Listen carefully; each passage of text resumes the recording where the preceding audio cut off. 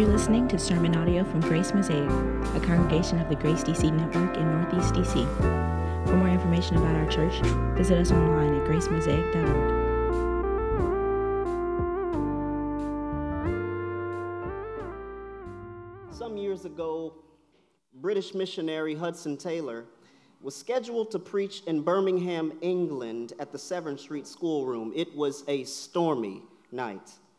His hostess attempted to dissuade him from going in the torrential downpour by telling him that everyone would assume it was canceled. But was it not announced for tonight, Taylor asked. I must go, even if there is no one but the doorkeeper, he said. The meeting was indeed attended by less than a dozen people. However, there was such an outpouring of the Spirit's power that half of those present either became missionaries, gave their children as missionaries, while the other half became regular supporters of Hudson's mission. Church, I bring this story before you this Sunday because Hudson Taylor is not the only Christian to encounter storms on his gospel mission, left to wonder, God, is this a sign the mission is canceled?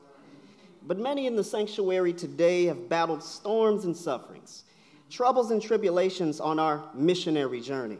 Remember, as the church, we've been called by the Lord to this gospel work, to live on mission for his glory in the furtherance of his kingdom. We've been saved by the precious blood of Christ, forgiven of our sins and trespasses, redeemed into God's own family, and set apart for his service.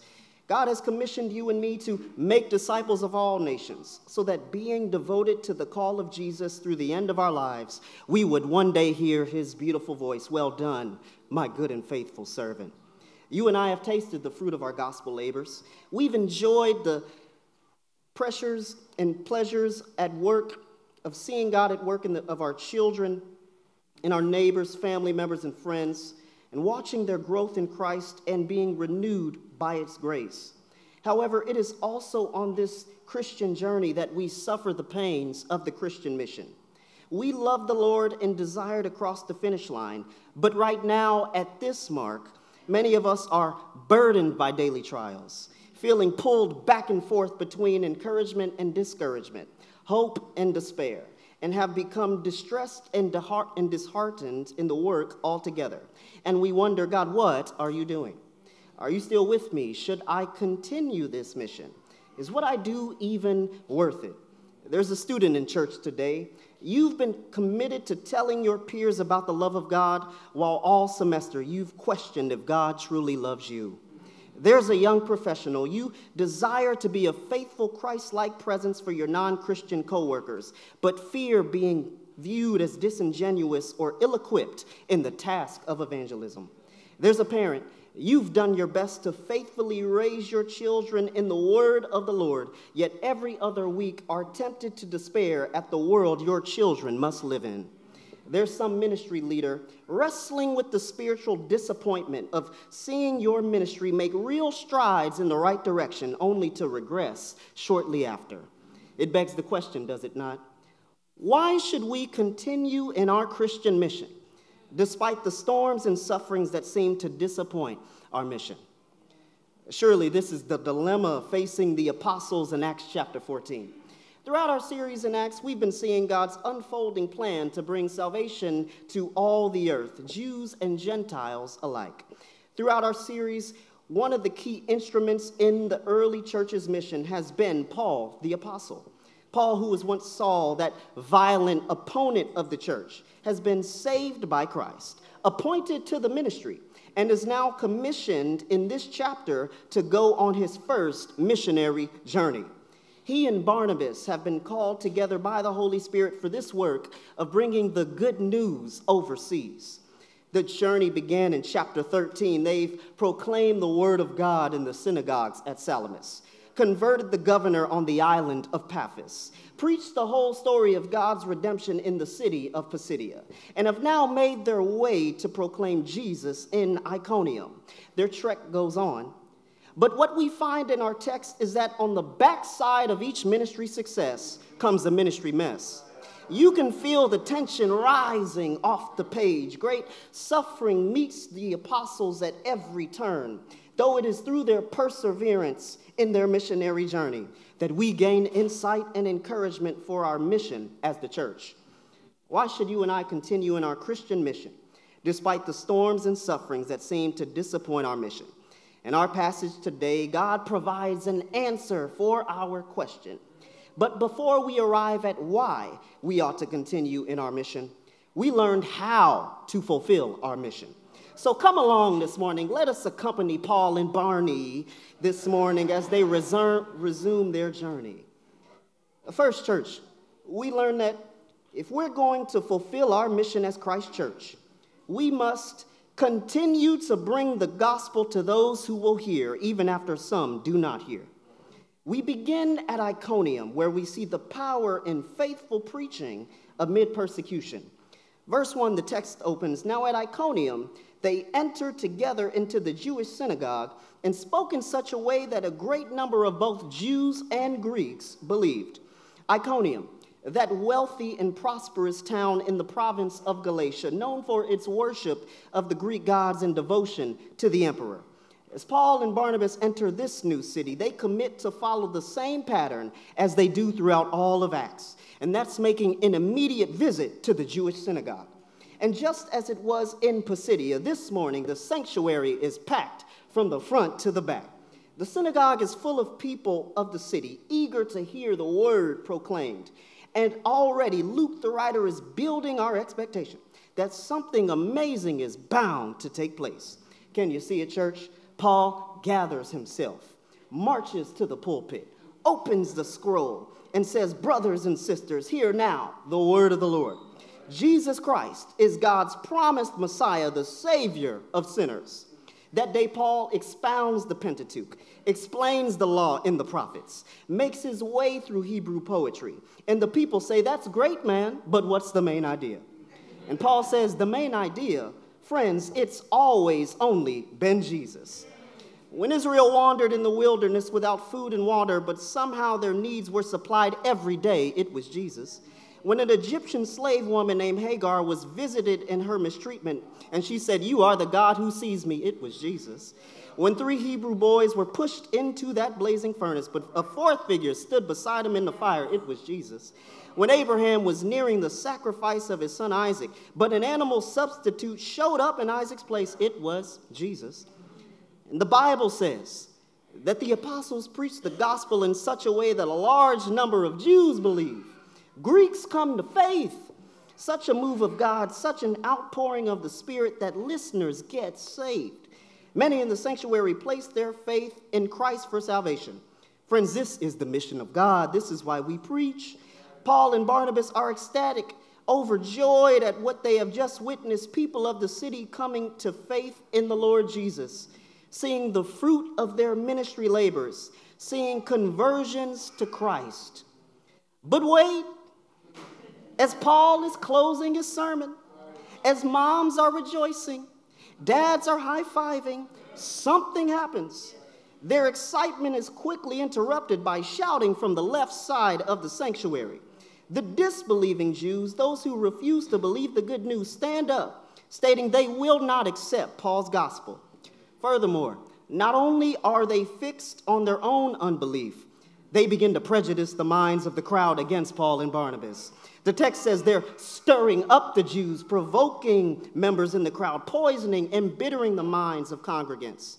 Out of their jealous rage, they work to turn the crowd away from the gospel and to themselves. This unbelieving church desires to snatch the faith of those who have just responded to Christianity. Because, church, it's not only the college philosophy professor who is bent on convincing freshmen that the Christian faith they were raised with is actually folly. It's not only the false YouTube teacher trying to convince black millennials that the Christian tradition our grandmothers embraced is not at all African, but was the slave master's religion imposed on our ancestors.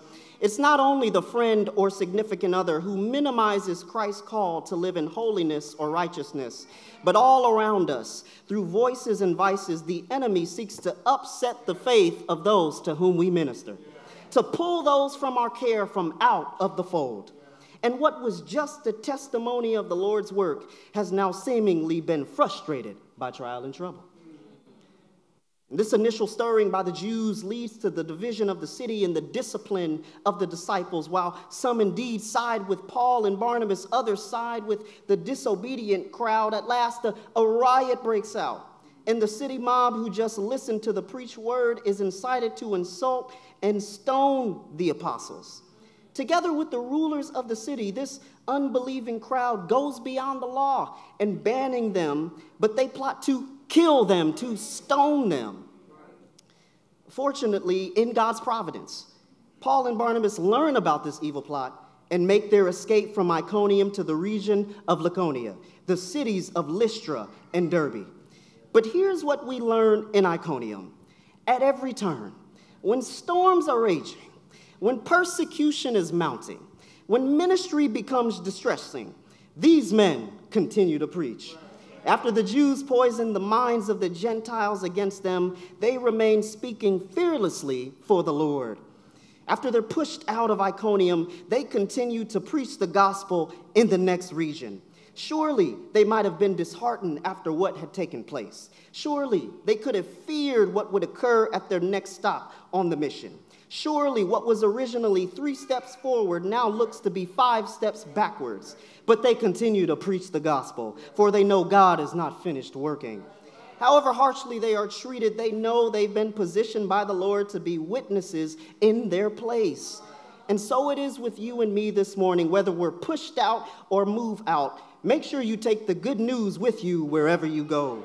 Our response to trial and trouble on the journey is to continue to bring the good news of Jesus.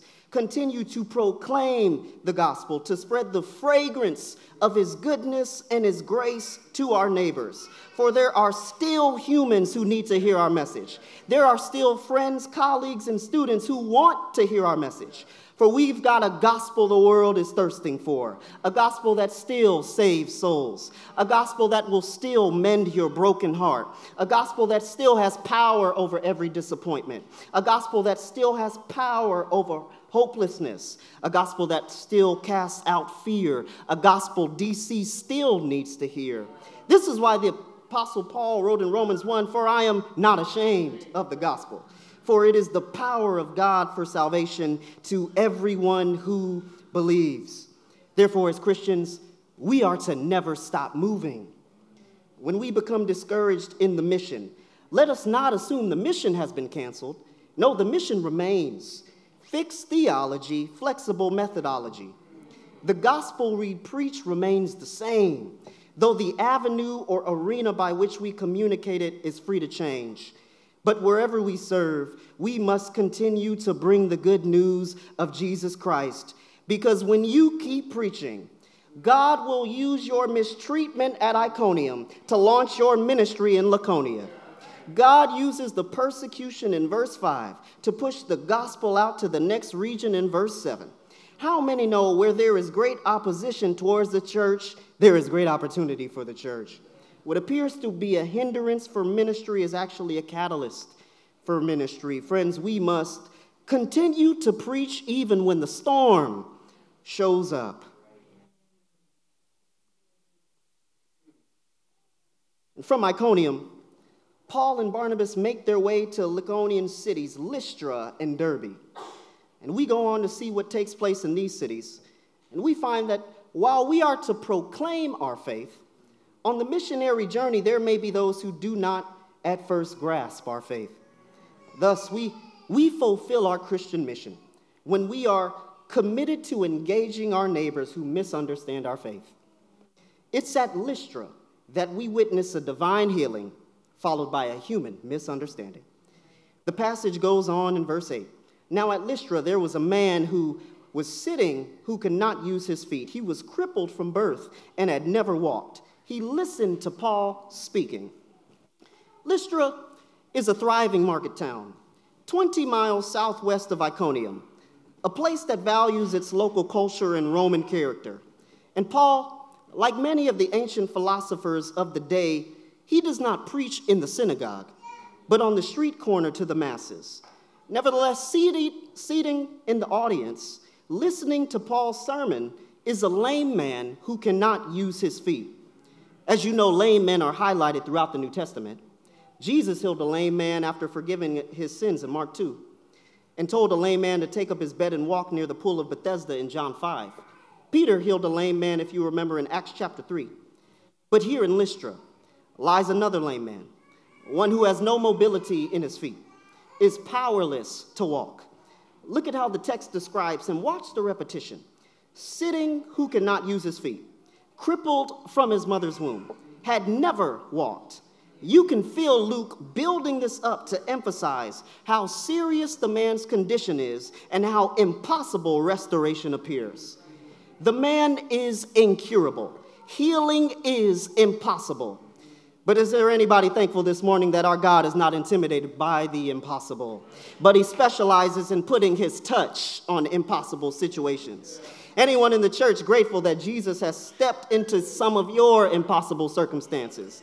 Problems you thought were unchangeable, chains that felt unbreakable. All you needed was his touch. He's got all power in his hands. He said, my grace is sufficient for you. My power is made perfect in weakness. And listening deeply to Paul preach the gospel, Paul looks intently at the lame man. And Paul sees that he has faith to be healed in Jesus' name. Thus he commands him, stand upright on your feet. And immediately the lame man sprang up and began walking. What a miracle. The crippled man who had no capability to walk has now leaped after being miraculously healed. For the first time in his life, he walks.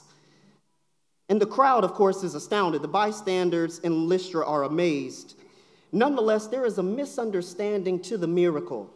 The people of Lystra, seeing the cure, believe they are visited by the divine. However, they misinterpret who is divine and responsible for performing the miracle. Therefore, instead of worshiping God who worked the miracle, the crowd believe it's Paul and Barnabas who are divine and worship them as a result. As Romans 1 says, they exchanged the truth about God for a lie and worshiped and served the creature rather than the creator. And this pagan crowd, having no familiarity with the true God, began to esteem Paul and Barnabas as gods, falsely claiming them to be Zeus and Hermes, and moved to sacrifice expensive oxen and garlands to show honor. They saw the power of God on display right in front of their eyes, for God had condescended. He had come to them, revealing himself, though they were unable to grasp it was him who had shown up. And the apostles, seeing the sacrifices, finally understand what is taking place with horror at the idolatrous worship of which they are recipients. Tear their garments. I like clothes. I would not be tearing my clothes. They rush out into the crowd and protest. No, what are you doing? And they begin to communicate to this non-believing crowd that we're mere human beings like y'all. We have come to proclaim the good news to you of the living God, so that you should change your mind and course of living from worshiping empty idols and turn towards the true God, the God who lives, the God who saves, the God who you need to believe in. He's the one who performed the miracle. After all, he's the God who made the heavens and the earth and the sea and all that is in them. He's the patient God who allowed the nations to go their own way in place of exercising his wrath. He's the God who has not left himself without witness, but has plainly revealed himself to you as provider, sending you rain from heaven in fruitful seasons, satisfying your bodies with food and your hearts with gladness. God, out of his mercy and kindness, has been your source from the very beginning. In the same way, friends, we too live in a day where our Christian faith will be misunderstood. The good works we do, our commitment to Scripture, our social ethic, our convictions and practices might be misinterpreted. And like the apostles, even after explaining the truth, neighbors still might not understand. But in the patience and grace of Jesus, may we not let the discouragement of being misunderstood deter us from trying again. We have no idea what seed God has just planted. We've been entrusted with the gospel, so we must be willing to engage those who do not understand why we do what we do. Moments pass here in Lystra, and just when you thought the story was over, my gosh, there's another twist. Therefore, we fulfill our gospel mission when we remember to strengthen our brothers and sisters who have lost their ministry strength. Here we behold a Christian's affliction can be used for the gospel's advancement. Verse 19, the passage slows down. But Jews came from Antioch and Iconium, and having persuaded the crowds, they stoned Paul and dragged him out of the city, supposing that he was dead. But when the disciples gathered about him, he rose up and entered the city. And on the next day he went on with Barnabas to Derbe. When they had preached the gospel to that city and had made many disciples, they returned to Lystra and to Iconium and to Antioch, strengthening the souls of the disciples, encouraging them to continue in the faith, and saying that through many tribulations we must enter the kingdom of God. And when they had appointed elders for them in every church, with prayer and fasting they committed them to the Lord, in whom they had believed. From nearby Antioch and Iconium, the unbelieving Jews from the first section, they've been keeping track of Paul and Barnabas the entire way. And they move upon them to speak against them in Lystra. And with no legal authority outside their own territory, the Jews win over the crowd at Lystra to accomplish what they failed to do back in Iconium. Oh, how a mob will change its view of you so quickly. Paul, who was just praised as a god, has now become the target for persecution. They find Paul, they stone Paul, and drag Paul outside of the city as if he were a dangerous false prophet. And the stoning is so severe that the crowd supposes Paul has died. But in God's protection, Paul miraculously survives. And personally, here is where I've decided, all right, I'm taking a sabbatical. Because at this point in the narrative, it seems as if there's just one trial after another. This is why remaining steadfast on our missionary journey is a spiritual battle. When we experience trouble seemingly at every turn, we're tempted to believe that God has abandoned us in the ministry. And if God is not present, if we're not seeing fast results, this ministry must be in vain. For if I see no impact, then maybe this is not where I'm supposed to be. Maybe this is not at all what I should be doing. And we become dismayed and saddened. And Paul might have thought, God, you called me to this ministry journey. I thought you'd be with me, blessing my ministry. But watch the beauty of Christian community in times of need. Verse 20 reads, when the disciples gathered about him, Paul rose up and entered the city, and on the next day he went on with Barnabas to Derbe.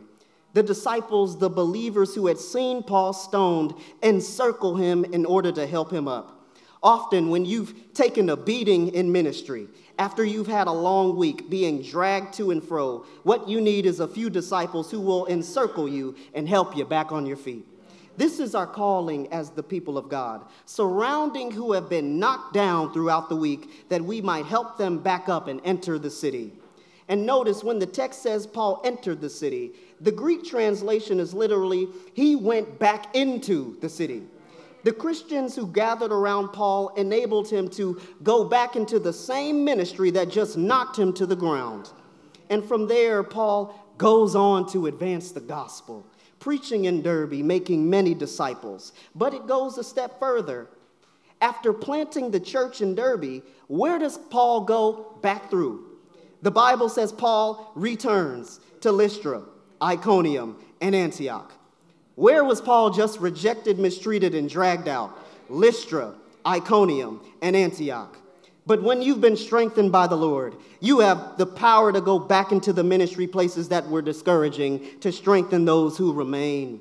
Paul remembers the brothers and sisters in those three cities and returns to strengthen their faith and encourage them to stay steadfast under trial.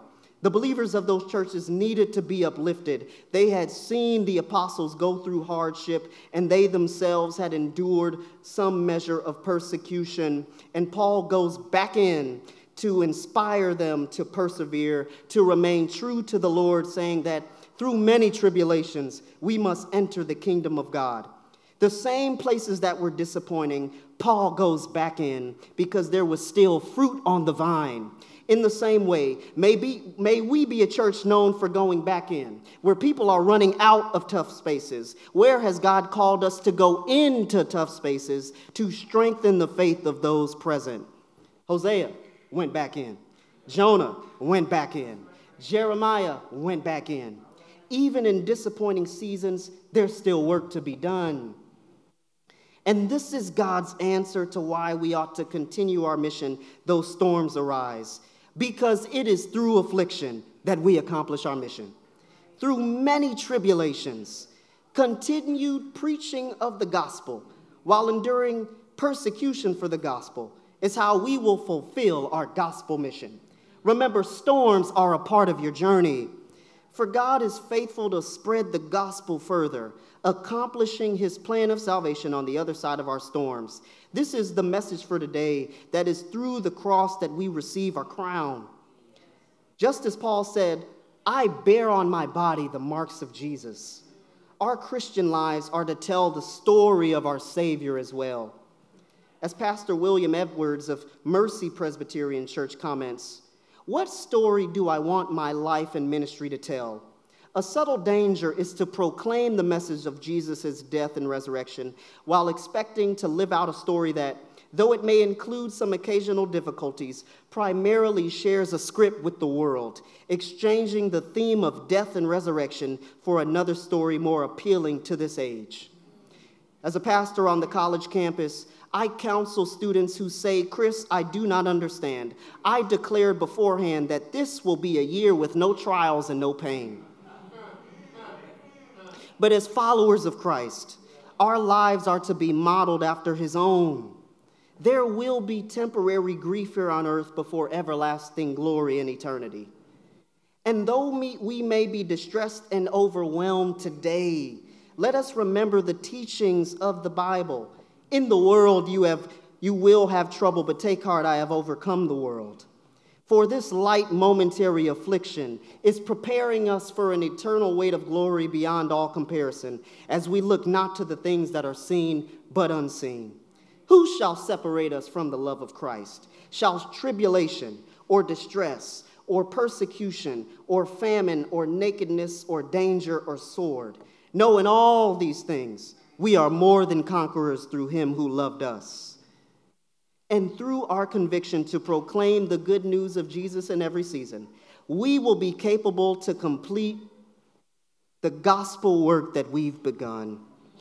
Passing through Pisidia, Paul and Barnabas finished by crossing from north to south, entering Pamphylia.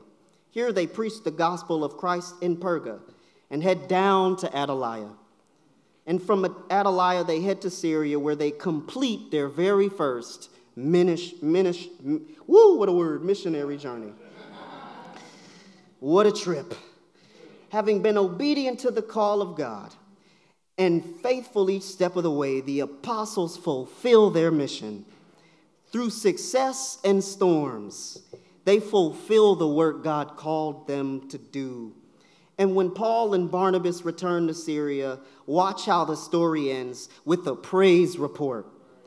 Reuniting with their church family, they stand up at Mosaic and give a missions report describing all God had accomplished among them, all the fruit that God brought through their ministry. God was at work the entire journey. Church, this is what you and I are called to this morning, to be faithful to proclaim Jesus throughout all our lives, one day being commended by the Lord for the work we have fulfilled. Keep proclaiming the good news of our God. Keep loving and engaging those who live around you, your neighbors. Keep strengthening one another in the love of Christ.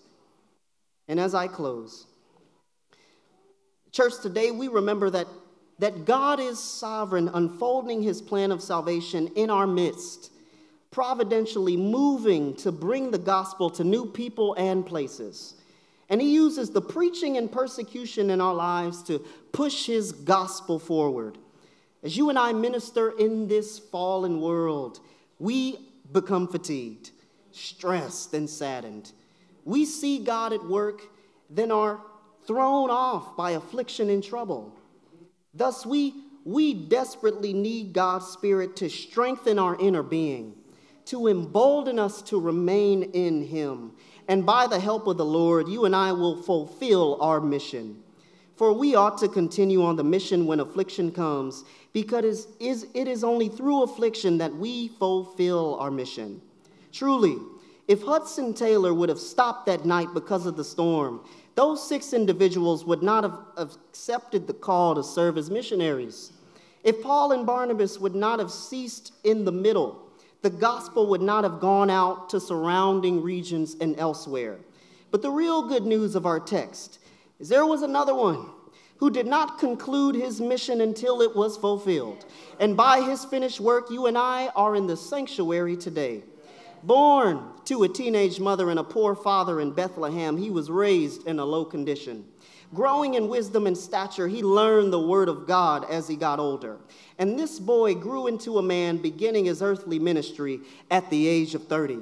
Being fully God and fully man, he was committed to the mission of the Father to seek and save all that was lost. Remember, he walked on the sea.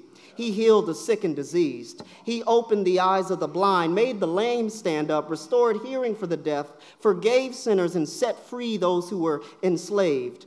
But at the age of 33, his hour had arrived. The reason he was sent from heaven to earth, the time had finally come. Arrested in the middle of the night for crimes he did not commit, he was mocked, pushed, beaten around, leaving him with no physical strength to carry his own cross. But when he was reviled, he did not revile in return, but continued entrusting himself to the Father. And he hung up on that cross in our place, being in agony for hours.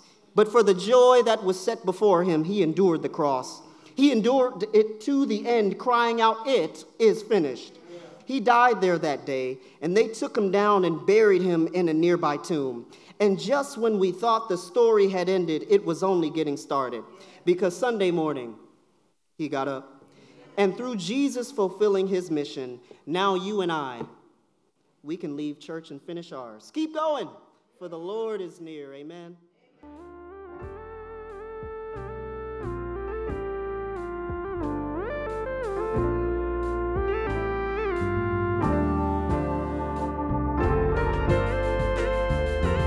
Thanks for listening to this podcast from Grace Mosaic.